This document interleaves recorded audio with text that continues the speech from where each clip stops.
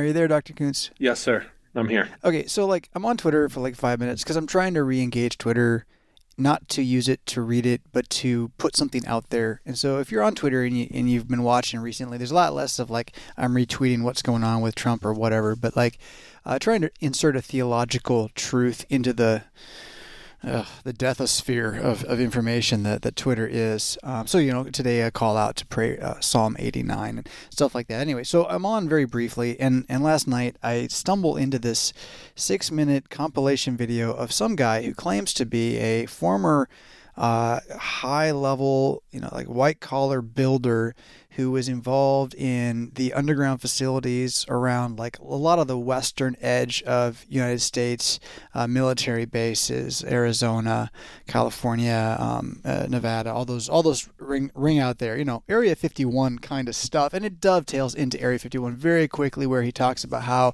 they basically found aliens when they were trying to build these bases underground, and now we're in a war against them, and that's what's really going on. That explains everything in the universe, if only you knew, and they're going to have him commit suicide. So be careful. And then he did, like in 1992, he committed suicide and fulfills the prophecy. Therefore, it must all be true. And I'm just like, oh, I wasn't ready for that one last night. That wasn't underground alien hidden American political Yeah. Okay. triage. Okay. I want to hear your thoughts, but I had to just kind of think it through to myself this morning, and I thought, you know what? A demon-possessed man could tell a story for 30 years and be just deadpan honest about what he says he saw. And then the demon could tell him to commit suicide, even though he warned everyone that, someone else was going to kill him and make it look like suicide. The demon could be like, commit suicide. He'd do it just to make the lie stick. That was my thought Right. this morning about this, but I'd love to hear your own.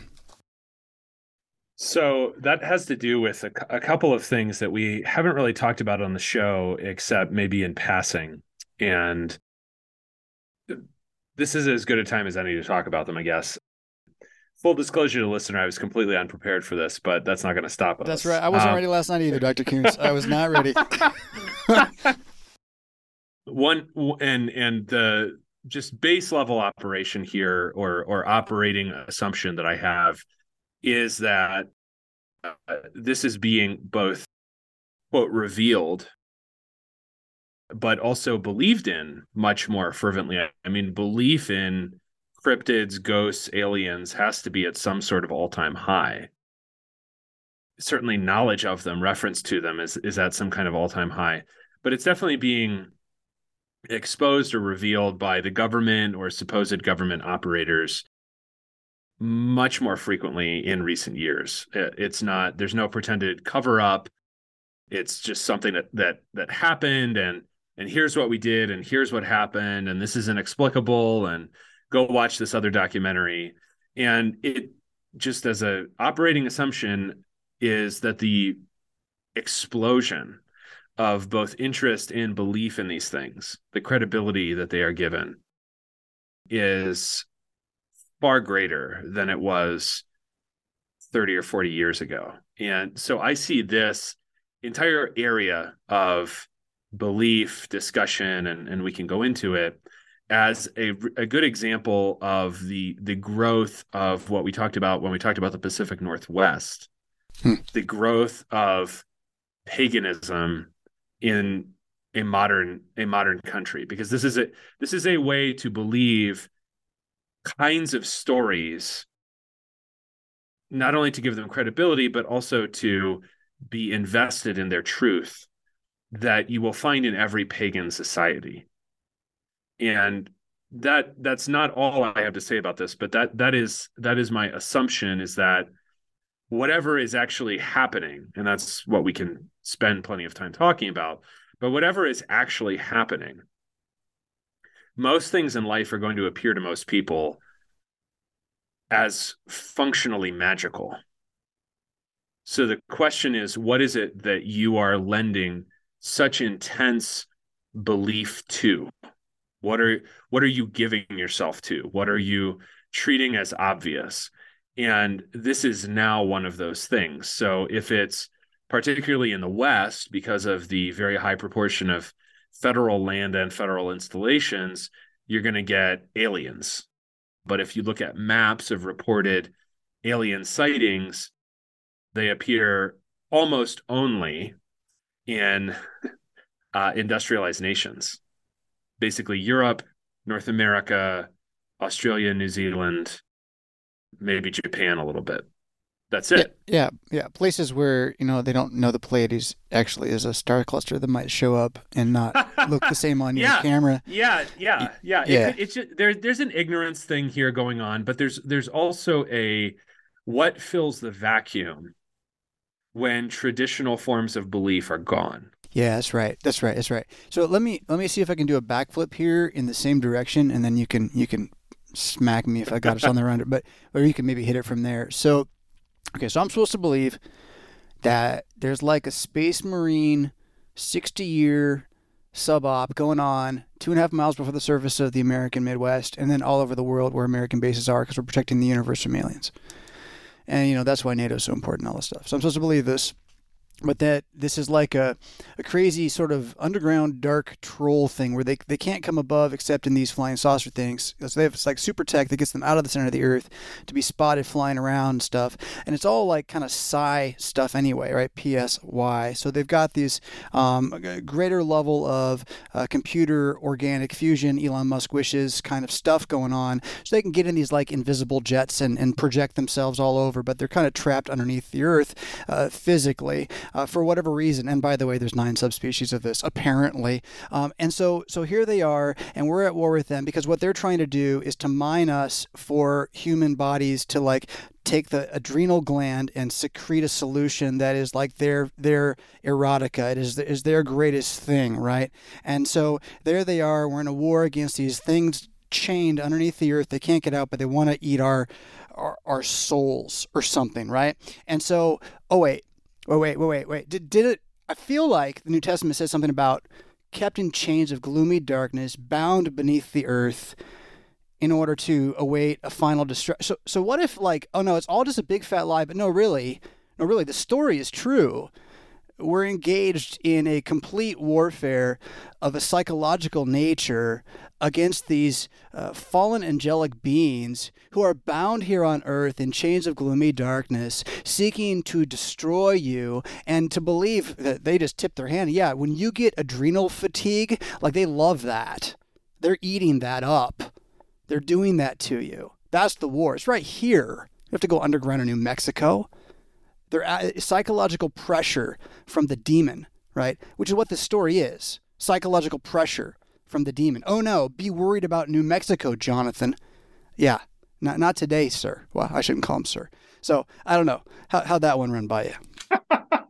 Well, I think that it's something where you have to extract some of the particular details and also the fascination that every human being has in knowing secrets, what would appear to be secrets, and the revelation of secrets, disclosures, right?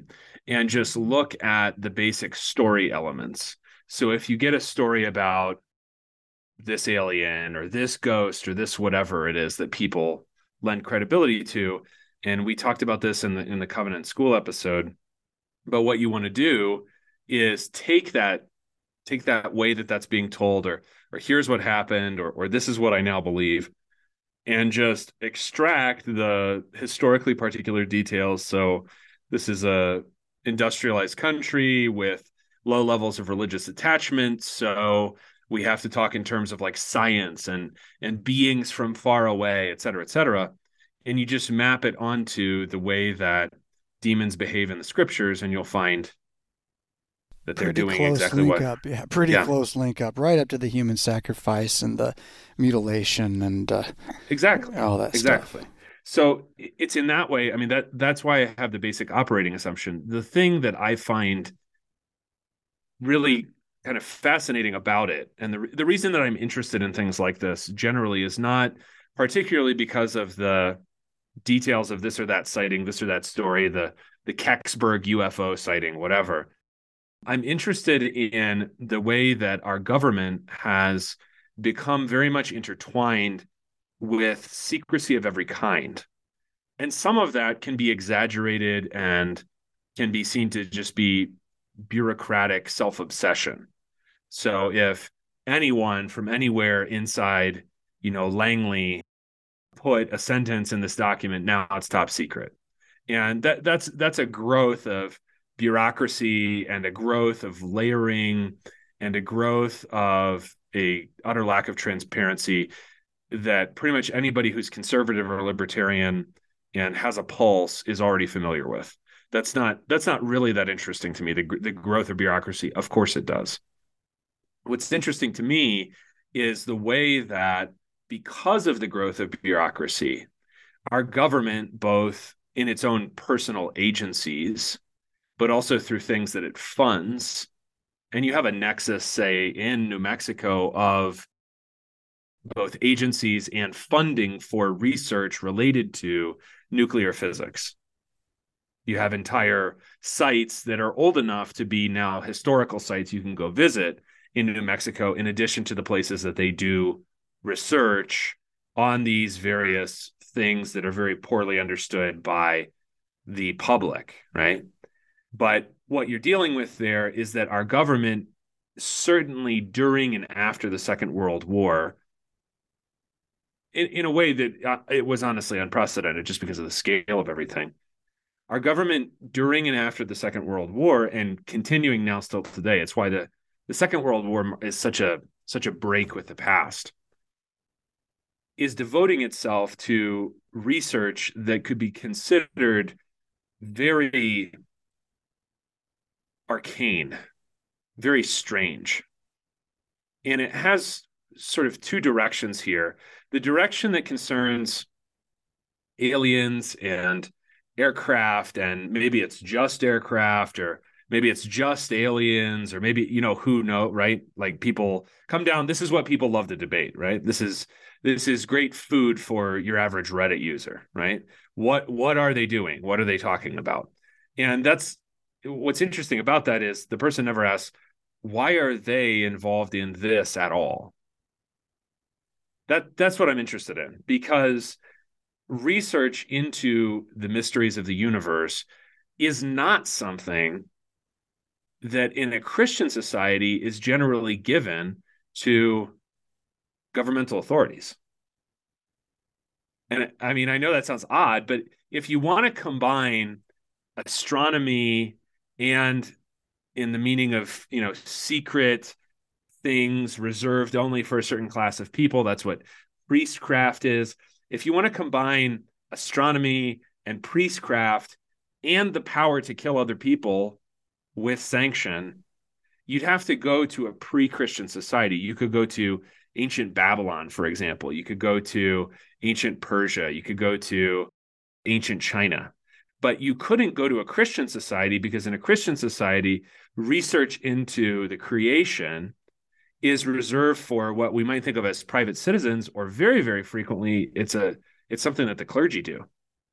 And I'm not saying that, like, here's your Bible passage that proves only pastors should know about astronomy. That's not what I'm saying. But what I'm saying is, when you're looking at history, you want to look at patterns.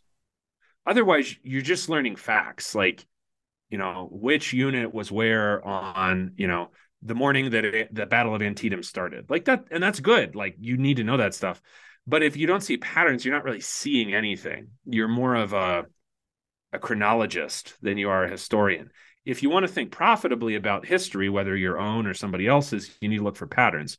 And one of the patterns here is that research, and bookmark for me, if you would, Jonathan, like the whole discussion of historical particularities of our government and how it's gone about this and everything. But to speak very generally about patterns, is that you're dealing with a pattern where you have powers, especially powers in and over, at least claim, powers in and over the heavens, that in a Christian society are reserved for people who do not bear the sword. Bearing the sword, along with controlling the heavens, is something that pagan societies have regularly demonstrated, because they don't have a distinction. Just set the word separation aside. They don't have a distinction between church and state. Any Christian society is going to manifest that distinction, because the things of God are simply not the things of Caesar. So they have their own spheres, let's say, and Caesar's is very limited. But, the Bishop of Rome, later called the Pope, is not supposed to be somebody who bears the sword because he is not doing the same job as Caesar. He's announcing an eternal kingdom instead of one that, has your loyalty right now, but it'll go away someday. So things that were of eternal significance in a Christian society generally go into the realm that we would now call, it's sort of a useless word, but we might call them private. And then public things like the sword, those are somewhere else. But eternal things, both the gospel, but also the mysteries of God's creation, are not used by people who are subject to the delusion that they're going to live forever, which is, as we've said over and over and over again, kings. So it's the fact that our government is manifesting patterns of life like a pagan society. I'm not saying this means they're going to like fall in 20 years. I mean, Babylon survived a long time. I'm just saying that's one of your markers to know that America is not currently, perhaps it was before, perhaps it could be again, but it certainly is not currently a Christian nation. Because if it were a nation of Christians, let's say it that way, talk about formal allegiances and whatever else, a state church, just set that aside.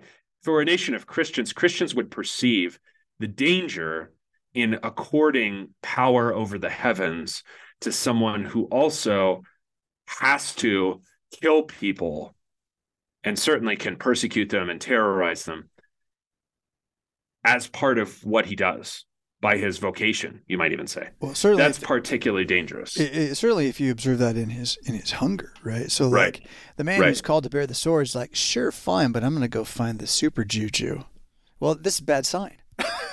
It's a bad sign for everybody. It means that his bloodlust and his hate and his greed. This is what the man's about. And so to see the return to paganism here, I think, is probably the most universal way to talk about this. I've been trying to use that word for years now, and I've never really seen it catch on, but it does describe just about everything out there that isn't like, hardcore Judaism or something. And if you want to put it in a realm of they're worshiping nature, that's what's going on. They're worshiping power. That's what's going on. And so they need to have secrets behind the power. It's not enough just to think that I have an evolutionary tree and I'm made from monkeys. Like I can say that for a while, but I need the unseen and its mysteries to be like greater than unexplainable chaos. And so you have to seek some other thing to worship. And if that's Bigfoot or the aliens or whatever, all of it is part of a rising tide of actual pagan worship that is what American society kind of has to expect its civilization is going to be built of or deconstructed by, over the next however long, except for in those places where men of wisdom, which you can call it common sense if you want, pray to their God who is true and take a stand against it, right? So, and that begins by recognizing how distracting so many of these stories really end up being. So I will distract us by asking you to go back to, the U.S. government, some of the details and the occult, the arcane, the bizarre post-World War II. What I really want to know, though, I mean, if I'm really going to ask the questions like this, all right, so there was like some crazy evil going on in Nazi Germany or something, right? And then we won and we came back and we got crazy evil ourselves. Like, that's what I think is fascinating. Like, what happened there? Who sold to what? When? For why? Yeah. If I can just, It's a bit if I can, well, no, if I can just, I mean, I hate doing it, but if I can just, actually it is that what's happening with particularly we talked a little bit about this in the World War II episodes. We are appropriating with a vastly greater financial and industrial capacity, a lot of research originally done by relatively impoverished German researchers from between the wars. The most famous of these is obviously Einstein, but because of his Jewish ethnicity, I don't really know about his religion. I honestly haven't looked into him as a person very much, but because of his Jewish ethnicity and perhaps because of his political allegiances, I don't really know, Einstein leaves Germany at the outset of the National Socialist regime. So what I mean by this, and if you go back to the World War II episodes, this concerns everything from rockets to jet airplanes to other things, including cancer research, that we appropriate, particularly in the United States of America, because we have the geographic good fortune to not really be subject to attacks by any side during the Second World War or during the First. There are some people that die in Alaska, and there are a couple of people that die from a stray bomb balloon in Oregon, but that's pretty much it on the American, homeland. So obviously with Pearl Harbor as an exception. Okay, obviously just bracket that. But because of that, we are able to develop what is researched elsewhere into practical things here. It's part of the reason that although many people sought a nuclear weapon, we both attained one and deployed it. Prior to the Second World War, and this is where I see World War I as decisive spiritually in the way that World War II is decisive politically and ideologically. Between the wars, particularly in the 1930s, is a time of great extremism and daring, politically, ideologically, socially. And this really gets forgotten because we just get taught about the Great Depression. But communism is flourishing in most Western countries in a variety of ways. The Soviet Union is actually rising because Stalin is consolidating his power. Obviously, there's National Socialism in Germany. But to speak specifically about the pursuit of science, in the United States of America, we are truly all over the map. And particularly atomic research is all over the map. Part of the reason that we have certain of the researchers that we do in the United States is because we will accept Jewish refugees from Germany, Austria, and allied regimes in the 1930s. But some of those guys, even whether they're Jewish or not, like Robert Oppenheimer, are homegrown. So this has to do with the pursuit of science as its own goal without apparent other theological or even more broadly ideological commitments about what it's for, where it's going, and what its limits are. It is unbounded. And a guy that I know you're interested in, and I think I introduced you to on Twitter, but who has some very strange ideas about this, Charles Wayne Wexkull, talks about, and he uses a term, and the term you'll probably find pop up all over Twitter, but the insight about modern Western man using this term is from the German thinker Oswald Spengler, who said that Western man is fundamentally Faustian. That's a reference to the Faust myth or story about the pursuit of knowledge that involves treating with the devil and being overtaken by him eventually.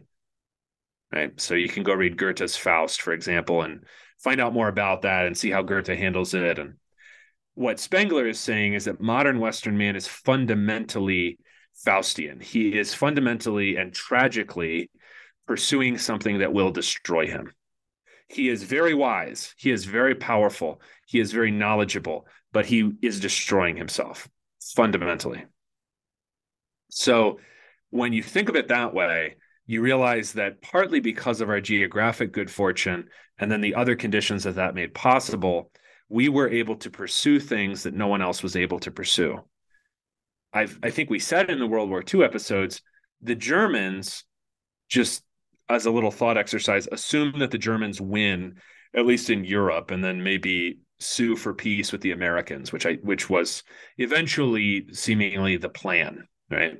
Is that if they defeated the Soviet Union and Britain, or maybe if they just defeated the Soviets, they would sue for peace either with all the Anglophones or with the Americans and leave it at that. I mean, they at that point control the continent and their war objectives have been achieved.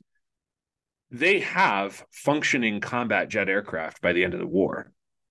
So they are running along the same lines. The operations, the one shipping Germans to America is called Paperclip. I can't off the top of my head remember the one shipping Germans to Russia. But the point of those operations is to take that human spiritual energy and channel it into the objectives of the Soviet regime and the American regime. The American regime is particularly unchained, which you can see not just in our nuclear researchers, but also in our ours and the British bombing decisions. We've talked about that on the show before. The ideas that we have about just completely effacing certain countries from the face of the earth, all of that is on the table. We are, as we said before, the ones that actually deployed a nuclear weapon, right? Something very spiritually tragic had already occurred for those ideas to be on the table. And honestly, Jonathan, when we did the World War II episodes, I didn't quite realize that because I had not read nearly as much about, let's say, pre technologically modern wars as I have now, where it's much easier to see all of the limits that even in his, scorched earth march to the sea, William Tecumseh Sherman placed on his troops during the American Civil War that aren't even apparently mental reservations in the minds of people, deploying mass bombing technologies, deploying nuclear weapons, wanting, in Oppenheimer's case, to use far more than we did, and so on and so forth. And there are very strange little episodes in all of this, lots of characters to be discussed.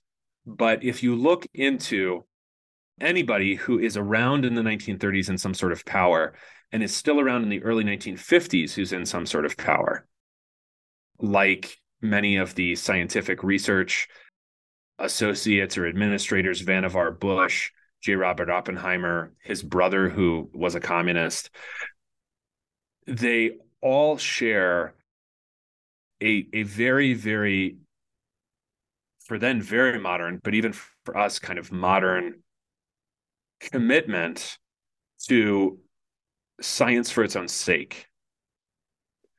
And that is exactly what Spengler identified as Faustian, that Western man was making a deal with the devil, quite literally, in the pursuit of increasing levels of power, particularly scientifically researched and administered power that would thereby destroy him. So, Western man is self-destructing. Since I am one, that's a bitter pill to swallow. But I guess it's a nice seg. Not quite to where we want to go, but I think we're on the way. You mentioned something to me about a week ago privately. I just want to ask, kind of using a word you used in a broader question. What does it mean when a hardening comes upon a people? A hardening is always begins with a rebellion against God, generally a specific command that God has given to that person. Pharaoh is probably the example the listener knows best, but also to Israel when Israel rejects God's word. And you can hear a very eloquent protest against that in the first several chapters of Isaiah, but especially chapter 1 and chapter 5. That hardening is almost several steps earlier than its consequences, in the same sense that the rejection of the word of the Lord is in Israel initiated as an ongoing multi-generational process, really with the dethronement of God in the time of Samuel. The consequences of that are going to play out over the next several hundred years. And this is where also I think that the attention spans induced by social media and I understand why you're on Twitter and everything, but the attention spans induced by social media, but even before that, other technologies, really disable people from being able to think in the lengths of time that it's usually profitable to think in. Amen. And the reason that we pursue, for example, classical education with my family is particularly because classical education gives you an entire civilization not only that matters to your own civilization for a Western person, but that is fully visible in its extent. Because once Christianity comes to Europe, it will be fundamentally changed, and now you have something different. And maybe we are now in yet a third thing after that civilization has now ended. And it doesn't mean that there are no pagans left in Europe in the year 600. There are. And it doesn't mean that there are no, for all intents and purposes, medieval Christians left in America in 2023. But it means that we are at some sort of touch point where we either revert to that or continue into a new permutation of that or altogether decisively reject it. I don't actually think that we're going to decisively reject it because of the Faustian nature. And that's why I kept saying modern Western man, because Spengler's contention and my contention is not that we are somehow like racially doomed as whatever European people or something, or also including Japan, to destroy ourselves. It is that those who are not committed to Christ, but who have the power, particularly the scientific and technological capacities developed by this civilization, are doomed to destroy themselves because they are 2-year-olds spiritually and they are playing with loaded weapons. They are spiritual dwarves, but they are playing with weapons created by people who were highly intelligent, but perhaps at some point knew how to use them. This obviously excludes, however, nuclear weapons, whose development was fiercely debated at the time. Should we actually do this? Is this actually, I'm not speaking of nuclear power, I'm speaking of nuclear weapons. Should we actually, not just should we deploy this, that was a second debate, but should we even do this? And if you look at, and I'm happy to do more, if you personally, but also the listeners are interested in this, I'm happy to do more on this. There's plenty to say. What is really horrendous, and what Spengler is trying to diagnose in Western man generally, what is really horrendous are the people who just don't even have reservations because they can see the capacities there and they don't want to stop at any point, right? If the capacity is there, they will pursue it. That is the self-destructive. So I'm not worried about those people except as they affect me. Now, that could be a big effect. But what I'm saying is they don't have the capacity to be sustainable because they are self-destructive spiritually. So they will self-destruct. Yeah. How much damage do they cause when they do is the real question, right? Yeah, right. And I wanted to write that part down, but I'm not going to. Okay. So I'm just trying to get, I think it's an amazing answer, but I'm trying to get a theological grip on hardening as a framework a little bit here. And what I pulled out of you there is that a rebellion against God occurs in a rejection of his word in a way that over a multi-generational process leads to further rebellion that could not possibly have been foreseen by the original disbelievers in their disbelief, although a believer would have been able to say that's not a good idea. But their moment of disbelief doesn't mean they disbelieved all the way across, but on this topic, on this piece of the word, they disbelieved.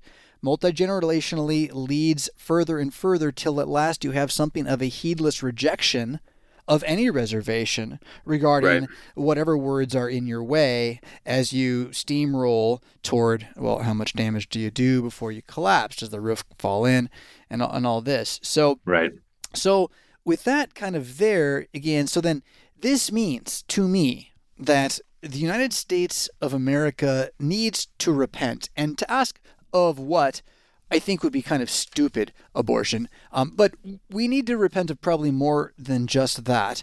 And barring individuals who say, I'm against these things, failing to repent, then nobody is repenting. So let me encourage Christians everywhere to remember that repentance isn't just about like, I'm saying I'm sorry for what I did, right? If you get word from a prophet that your town's going to be destroyed, put on sackcloth and ash. Get on the ground. Right? Ask Jesus. And I mean it, right? So all of us, I think, need to be repenting on behalf of the United States, on behalf of, therefore, our localities and our local government officials, that they would be able to provide food. That's not what they do. Protect the streams by which the food flows. Anyhow, then there's the hardening, which is over American Christianity as a whole, which I think I would like to have your thoughts on a little bit, as well as any potential effects that could have on our beloved synod as well. The hardening is always in its way sort of desperately simple. It's a rejection of God's word. And that has to do with a consciousness that I would not attribute to somebody who has an Arminian view of salvation. It's you know, they need to figure that out. Yes, it's true. But there is a difference between someone who is in error and isn't trying to be, and someone who is being hardened through his rejection of God's word. And it's usually more concrete than you have a strange view of the order of salvation. It's usually like you could have done this and you didn't. You shouldn't have done that, but you did, right? And that hardening on American, or even not even to speak of American Christianity, but to speak of America, that hardening on America is a rejection of the word of God that is out of line with what we had been. Mm-hmm. And we'll talk about it another time, the notion of covenants and the role that covenants play in the history of New England, and then because of that in American history. But the idea is pretty simple. It's why you find it throughout American history, is whether they call it a covenant or not, whether they're reformed or not, is the idea that you are accountable both as an individual and as a nation to God. And that has to be handled and dealt with. You hear this as just a basic cultural assumption as late as Walter Mayer's Lutheran Hour sermons. He will call America to repent, and he wasn't unique in that, but he'll call America to repent for the simple reason that if you read the Old Testament, you can see nations are accountable to God. Now, if you want to like quibble about the word nation, you can talk about it. You can talk about it as a nation state. That's probably what most people are thinking. You can also talk about it as an ethnicity. The words aren't really different actually in Hebrew or Greek, nation and ethnicity. But even there, then you can say, okay, well, America has many nations. That's fine. They're all inside the borders of the United States. That kind of discussion, I think, is interesting and it can be profitable. The issue, though, is that it doesn't get at the root of the hardening. And the root of the hardening is a rejection of the word of the Lord. The reason that I don't think I hate America as much as I know some of the listeners do is, and I don't mean the regime or, the Department of Health and Human Services. I mean like the land and the peoples upon the land, is because I don't find that the prophets hate Israel. They don't hate them. Israel is hardened. Israel has turned against the word of the Lord. But if you don't look at them and love them, what good are you really? Right? You see them scattered like sheep without a shepherd, and you're angry at them and you hate them. I mean, do you actually hate boomers? Like, do you hate them? That's what I feel from people, man. I hear it. Yeah. So weep for Joseph, right? That's what you got me with theology there, right? You do not weep for Joseph, and the posture of repentance is not damn those other people. No. And the posture of the prophet who is not himself hardened, whether it's you and your family and you're the only one that goes to church or whatever your situation is in life, that posture is one of confidence. Yeah, amen. But it is not. But it is not one of anger. In the sense that you are somehow sitting in judgment over the nation. God can use somebody else who actually loves them to help them if you don't actually love them. And I'm not saying this like as a sort of emotional matter in the sense that you need to have the right feels. I'm saying this in the sense that there is both intellect that is necessary for understanding problems like this. Who was J. Robert Oppenheimer? Who was James Forrestal? Why did he die under suspicious circumstances? And I would love to talk about that another time. But I think even more than that is love. If you don't look at them and love them, then you are not in the Lord's way, because the Lord looks at them and loves them. I mean, they are a disgusting group of people, and he looks at them and he loves them, and he proclaims the truth to them. That's what you have to do when a people is hardened. Now they're free to reject that, right? That's Jeremiah's whole life. They're totally free to reject it. I mean, horribly, terrifyingly free to reject it. You're proclaiming both that their blood might not be on your head because you were silent, but also because you need to proclaim so that those who are the Lord's may hear the word of the Lord. That's right. That's right. Because they almost never all reject it. Right. No, the remnant's always being called out. They Jeremiah don't. sent captives to Babylon safely because they listened to his preaching. Right. And if you hate America, I would encourage you to travel, because not only is it a beautiful country, but also guess what happens in places I have never been that I don't know anybody. And I'm going to one of those places here in a couple of weeks, and I can talk about it later on if he wants me to. But this guy says to me, "Oh, I've been listening to yours and Pastor Fish show for, the whole time it's been going on, and it's been so helpful. And, you're there are way more than 7,000 in Israel who have not bowed the knee to Baal, and you're just throwing your hands up or spewing rage all the time because you don't know any of this. Or more commonly, you're miserable all the time." And it doesn't mean, again, this is not about emotion specifically, like you have a smile on your face all the time or you're frowning all the time. This is like, do you actually believe God is still living, is still doing anything? Because I think functionally a lot of us don't. So this is how I would apply this. You asked about hardening American Christianity and then synod, is that the thing that I find as I go across the country among people who have a purchase on the truth that is unusually strong and clear among confessional Lutherans is that they are almost the most despairing people of all. Yeah. More despairing about the future than some of my relatives who aren't Christians. Yeah.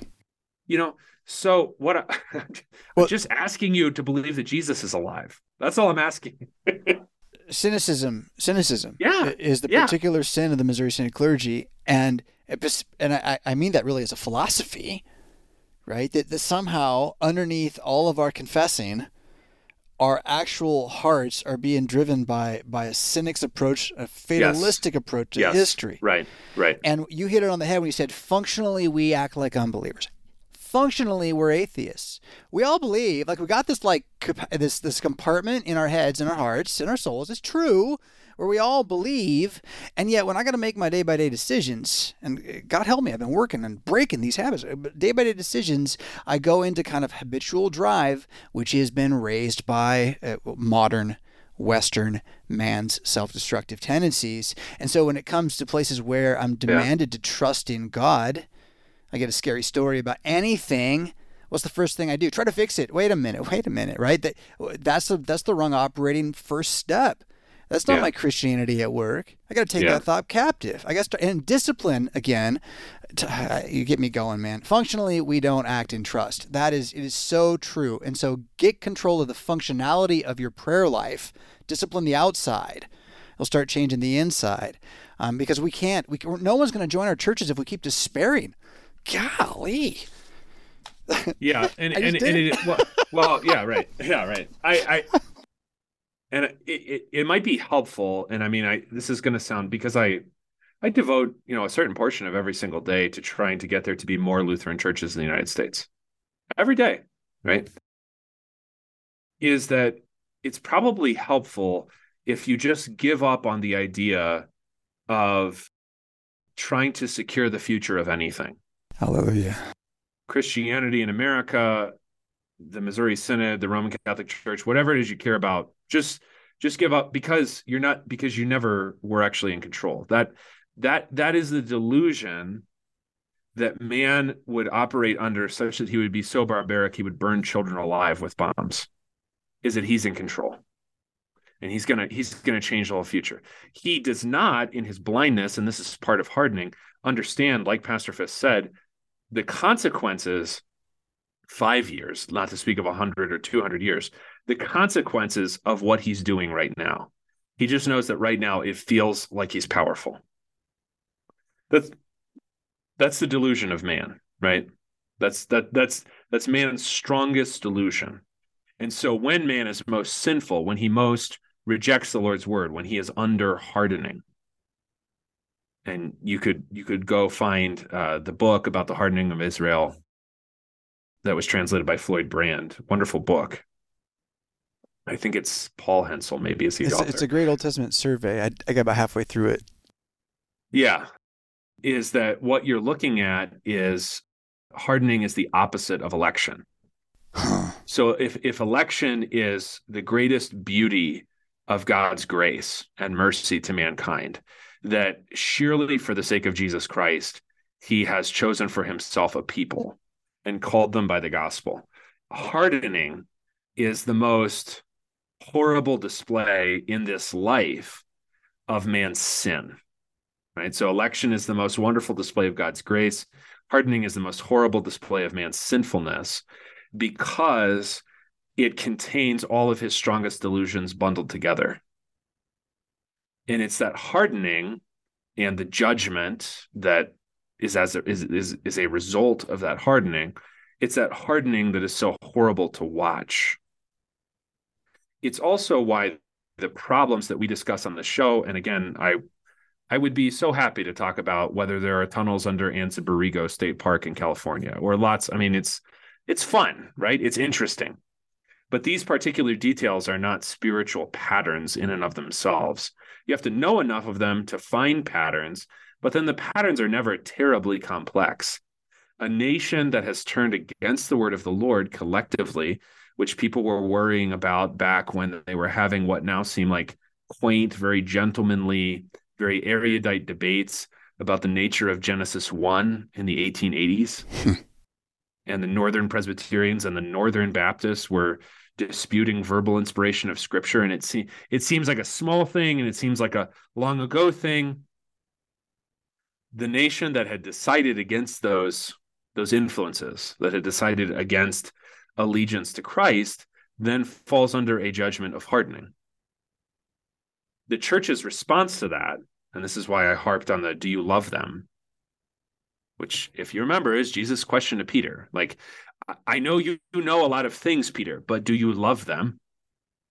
Is that what is needed in such a crisis is not only a knowledge of the particularities of the crisis, a knowledge of the evils, the capacity to spot demons when they do appear, like we talked about a few episodes back, but also a knowledge of and a desire to heal them.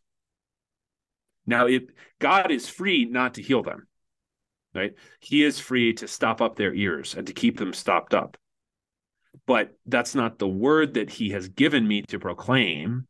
He has given me a gospel to proclaim. So I think maybe some people would have a really hard time understanding my obsession with church planting or evangelism, and how does that fit with, now we're talking about Area 51, and we're talking about Roswell, New Mexico, and we're talking about underground bases. It's not just that I find that people are increasingly attached to cleverly devised myths, but it's also that the nation has taken the course that it has at the very same time that the church has become first complacent and now extremely cynical. See how complacency slides so easily into cynicism and despair. Complacent and then cynical about the spread of the gospel. And that in other times, with many fewer resources, we sought to do and achieved far more. Because I think we had a clear understanding of what the stakes were. So all I'm trying to do today, I guess, is make the stakes clear, right? Well, yeah. We will continue to slide into cleverly devised myths, but also into great, practically, I think, unimaginable evils if we do not proclaim the gospel. Yeah. Yeah. The stakes got to be clear that the king reigns, that his resurrection isn't just something we're looking forward to, right? But that today is the day of not just salvation. Today is the day in which the light of God inside of you is now shining on your fellow man. And to approach all of these various, I love it, cleverly devised myths. I love it, Adam. To approach every single one of these with the kind of ridiculous confidence that no matter what they do, the ark is going to go through the flood, and you're inside that boat, and that boat is the body and blood of Jesus Christ, baptism, the Bible. Like, is that anywhere near you at all? Like, dive in deeper. Like, no worries. It's all good. He's in charge. Have some hope. Yeah. And it's a revolutionary reality in an age as black-pilled as ours is. And I know I'm totally with you, man. It's not about the feels. Yeah. Like, don't fake feels. Whatever you do, no more sales. Stop Right. the sales. Okay. But like, it's okay to feel good at church, guys. It's okay. Like, show some people like, no, I like being here. Like, this is great. It's good. Oh, that person just yelled at me. Whatever. I love this place. Right. People need that. Need that inspiration, that headship. Honestly, be a good way to say it. And it's been revolutionary for me myself, right, to discover how little hope I was just kind of like leaving behind me. Not without trying to. I wasn't trying to be a dark cloud everywhere, but the fact that God stands behind us in all things, and his church cannot collapse. Why for so long? This is it, Adam. How hardened was I? Why for so long did I fought against it? Change or die. What a lie. It's a lie. The church can't die. Herman Sassa said so, and he based it on the Bible. It's all true. Like, I said this, but like, my heart was always sort of afraid that we were one step away from being done. And that's still going to be there in my flesh. I'm not even saying that I don't find that doubt sometimes, but I'm not listening to that story anymore. That story is just bunk. Right. It's done. Right. Silenced. Right. Yeah. Yeah. I mean, I'm very thankful that I came into Christianity in a place of spiritual chaos, and then into the Missouri Synod 8 hours away from the district office, because it does help you clarify what actually matters, or when church goes away, what goes away. And it's not just something comfortable or familiar, because it was neither for me. It is something absolutely necessary, which is the preaching and then the hearing of the word of the Lord. So it's that famine that our nation is undergoing now. Right. And we're engaged in 24/7, 365 famine relief. That's what I do. Right. So when you think of it that way, I don't actually despair, nor am I actually surprised by the growing prevalence of the kinds of things that we've been talking about in this episode, because of course people are going to believe what appear to a Christian, certainly, to be very strange things, precisely because they don't know the word of the Lord.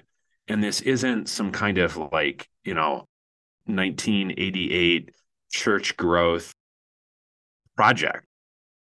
We're not trying to get, a certain number of churches that have 5,000 people on a weekend. We're trying to break through the barrier of darkness that now envelops almost everyone you see and know. Mm-hmm. Because it's horrible for them, but also for you, right? I mean, do you want to be Elijah? Like, do you want to just go to somewhere so isolated that the ravens have to feed you and you don't have any unbelievers around and you can be left alone, but then you realize, or at least you claim, you're the only person that actually believes this stuff? I don't want to be Elijah if I can help it. I would love to be in Samuel's position, right? Where you still have a multitude with some allegiance, or Ezra, or, Nehemiah, right? Their position, rather than in the position of somebody who just gets to say, I told you so. What's the point in saying, I told you so? Yeah. So can we do this one shortly? What about Deborah's position? Left turn, but yeah. So Deborah's position, and this is a listener question from, I think Cara May was her name. Carla. About Deborah and the interpretation of Deborah, because Deborah gets brought up so much. Something to notice here, and this again has to do with seeing patterns. is that when you read the Bible, make sure that you zoom out and see if there's another thing that happened in this pattern. Deborah is very similar to the much less well-known Huldah, who is a prophetess from whom they seek the Lord's word just about the time of the fall of Jerusalem, shortly before the fall of Jerusalem.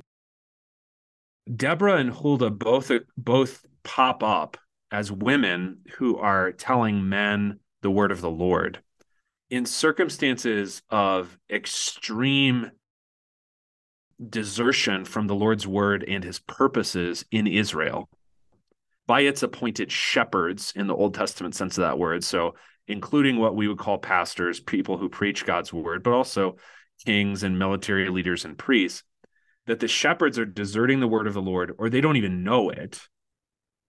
So you'll notice that Deborah, for example, has to tell Barak, like, go do your job, right? And Huldah tells them something that they should have known because they should know the Bible, but they don't. So this takes nothing away from Deborah and Huldah, but the notion that somehow it means that women should publicly teach the word of God doesn't make any sense. If you're like, well, Deborah and Huldah prove that women can be pastors or whatever, or they should, teach Bible studies and this kind of thing, then what you're saying is, I live in absolutely horrible times and nobody knows the Bible. That's what you're actually saying, right? But But you're if you're saying, using, but the argument is saying it's a good thing. It's a yeah, positive thing. the argument is saying it's a good thing because the argument is biblically illiterate. Yeah. So this is where, like, the moment someone's like, "Oh, Deborah," in my soul, my heart, it's not going to come out of my face right away, but in my soul, my heart, I know the conversation doesn't exist. Like, dialogue at least doesn't exist now. They have brought up something that is not about a logical understanding of the text of the Bible. This is not about piety so far as whatever the Bible says, I want to believe it. When they go to Deborah, what they are doing is they are beginning to dodge. They're beginning to try to get away. They're not building on logic, and as a result, you have to know then you're engaged in an emotional debate, which has nothing to do with how true anything you say is, and has everything to do with the feelings involved in that conversation. Now, that I don't know what you do in those scenarios. There's different ones, right? Sometimes it's disengage. Sometimes it's see if you can lead them with emotions. I don't know, but it is awful like some of the words spoken by Tucker Carlson in the "Did it get him fired?" speech he gave last week. That now, it's Tuesday. He's been let go, released, whatever. It's probably good for him. I don't know, but he talked about in this amazing, was it I forget the think tank he was at. I recognized it when I first looked at it, but he gave his talk at their luncheon or whatever, and he talked about how he learned long ago that in this entire fight against the woke reality, it has nothing to do with what you said if it's true or makes sense. So if you're going to try to talk to someone who thinks Deborah's a reason for pastors in the present moment, like right now, we got to have women pastors, that'll fix it. Deborah, like, that person is not involved in thinking. This person is involved in a spiritual hardening that is already at work and very much overflowing from their mouth. Right. How do you deal with that? Well, gently, carefully, wisdom and prudence are pretty key, but what you don't do is try to win the debate with that person. You don't. And if there's 75% of that person is voting to make women pastors, it's time to leave that church. I think, right? Am I wrong? No. The Deborah thing is going to come up as sort of a lazy reflex. Like, we found it. Like, and what's actually going on, and this is where, I mean, there are lots of people I don't debate because I don't perceive that what they're saying actually, I mean, why would I take it seriously when it's not actually what's wrong?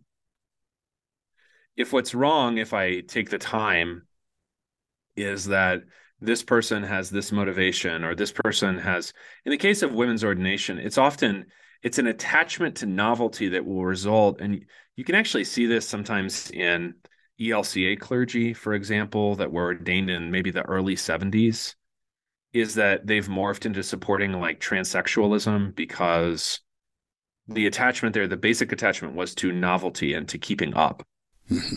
And so if the person's spiritual problem is he believes that being a Christian means keeping up and being nice as you keep up, then I'm not going to engage him on one specific issue, because the issue is that he needs to keep up. And this is where, too, debate has such limitations because it's not actually spiritual guidance. It's information, and that is necessary, but it doesn't provide guidance. Like, why are you like that? Why are you so attached to keeping up? Or why do you have this basic attachment to women's ordination or to whatever? And that's not that's not an avoidance of debate out of a lack of intellectual interest. It's that debate simply does not seem to me to engage most people on the level of the hunger that they actually have, of the famine that they're actually living in. And in this case, like cheering on, right? Because women pastors is just that's gonna give, that's gonna deepen famine conditions, is what that's gonna do. So if they're saying Deborah, or, whatever, then I would just say you have to notice the pattern in which prophetesses appear in the Bible, and notice that that is not something desirable for any faithful person, and that those women are used precisely to rebuke the ills and the errors of men who are otherwise responsible and are shirking those responsibilities. It's not used for Deborah to permanently supplant, like Deborah doesn't have a female successor, the same way that the various judges have obviously male successors, just in that book, for example. But when you're dealing with somebody that's like, oh, yeah, well, but Deborah, what you're actually dealing with is some sort of reflex, some sort of spiritual thing that I try to engage, especially one-on-one, simply through a combination of friendliness to the person, but also trying to ask the right questions to get them to a point where they are beginning to break down their own dumb thinking. So rather than attack them intellectually, I'm trying to push them spiritually in a profitable direction.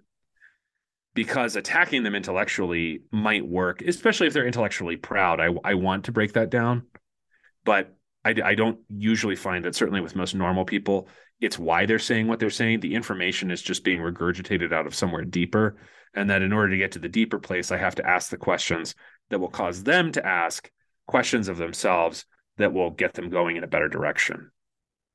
Right. Columbo Tactic. Greg Kukul Tactics, and a little set of notes called Talk Them Into It by yours truly, trying to deal with some of those concepts for conversation awareness. Tough skill set, Dr. Kuntz. I have not gotten good at it as much as I've studied it, but Yeah. but you're absolutely right there. It's perceiving where that person's worldview actually is, and then trying to poke your head into it and say, oh, no, I'm really here, and here's Right. how. And I'm not just something on a screen that you're going to swipe by and never see again, and leaving that kind of mark in their world.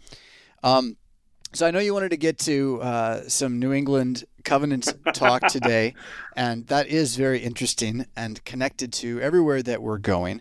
I thought you could have made that connection when you brought it up earlier. If you wanted, we could have rolled right into it. But No, I was having fun with the aliens. That's fine. yeah, yeah. Okay, I got on that note. I got to go out with this one. So like, Okay. here's the thing. I think aliens are boring in this way. I Yeah. mean, they're not boring. If they actually show up and we're having to shoot them or something, that'll be interesting, at least, right? Terrifying, all this. But like, all right, so it's like soup du jour right now is alien scary stuff, right? Like Yeah. as you pointed Right. out, the psyop is pretty blatant, it would seem. Yeah. But if you're picking mythologies of practical future, like the mRNA, bona fide zombie, flesh-eating crazy in 10 years, like 2/3 of the human population is going to attack us and we don't know it, and then they don't have minds and they don't have souls and they don't have hearts because they're really zombies. I think that's more fun. Like if you're really going to get Right. scared, like Right. that seems like they're doing that. Right, that one's right here, right now. They're messing with the genome. Like that could go wrong. Well, maybe, I don't know. But like that, if you're gonna be afraid, right, then you got to be afraid of zombies too. So how about we scroll it back to the faithful witness in the sky, that moon, same moon Jesus put there. It's going to just keep going around like that to make sure God has it all well under control. And that whatever they're doing with the demons in the dark holes of secret whatevers, that's nothing new. Nimrod was doing that. Yeah, God put a stop to it when he wants to. You keep your ark secure. Get that gopher wood in order. Yeah? Take that supper. Catechize those kids. And trust with certainty then that the King who built you for this age is piloting the ship to get you through this age, this valley of shadow, to the life of the world to come. That life, again, is now in the knowledge that it can't stop you now. They can't kill you now. Yea, though you die, yet you will live. You're listening to A Brief History of Power. You know where to find us, or you wouldn't be here. The Hebron Collegium is a gap-year Bible school for men in Rockford, Illinois. Semi-monastic boot camp for Christian living. Cowards and slackers need not apply. HebronCollegium.com. What do you think of when you hear the word college? Expensive? Liberal? Woke? Imagine a college that is affordable. A college that is unapologetically conservative and Lutheran. A college that won't take a dime of federal funding. A college that teaches the best of our Western heritage. A college where students grow in the Christian faith instead of leaving it behind. This is Luther Classical College. A college by Lutherans and for Lutherans. Visit our website, lutherclassical.org, subscribe, become a patron, and join the thousands who are making Luther Classical College a reality. At 7,123 feet, you can find mountains soaring above you and rivers running swiftly in the valley below you. Natural beauty of every kind. But our God is richer in his gifts than this. At 7,123 feet in Pagosa Springs, Colorado, you can also find God's Word preached purely and his sacraments given out for your salvation at Our Savior Lutheran Church and School. Located off US 160 just west of downtown Pagosa, Our Savior offers your children a wonderful place to learn of Christ and his wisdom week in and week out, and offers you the medicine of immortality Sunday in and Sunday out. Our Savior Lutheran School provides a Christ-focused classical education that enriches the child's soul with the best that has been thought and said to the glory of God. Whether you visit while vacationing or hunting in the beauty of the area, or whether you would like to join a group of faithful Lutheran Christians, Our Savior Pagosa Springs has what you're looking for. Divine service with Holy Communion is each Sunday at 9 a.m., and Bible class follows at 10:30. At more than a mile high, you will find Christ in all his glory in the midst of his people at Our Savior Lutheran Church and School, a proud sponsor of A Brief History of Power. Find out more at oslcpagosa.org. North Idaho is home to beautiful mountains and scenic lakes, small-town tranquility, civil freedom, and the faithful Lutheran parish of Blessed Sacrament Lutheran Church, located in Hayden, Idaho, near Coeur d'Alene. Blessed Sacrament Lutheran Church is a proud sponsor of A Brief History of Power. If you like what you hear on Brief History, then you will love Blessed Sacrament, where the Lord's Word is faithfully preached and Christ's body and blood are administered at every divine service. Whether you are visiting Idaho or considering moving to Idaho, wouldn't it be nice?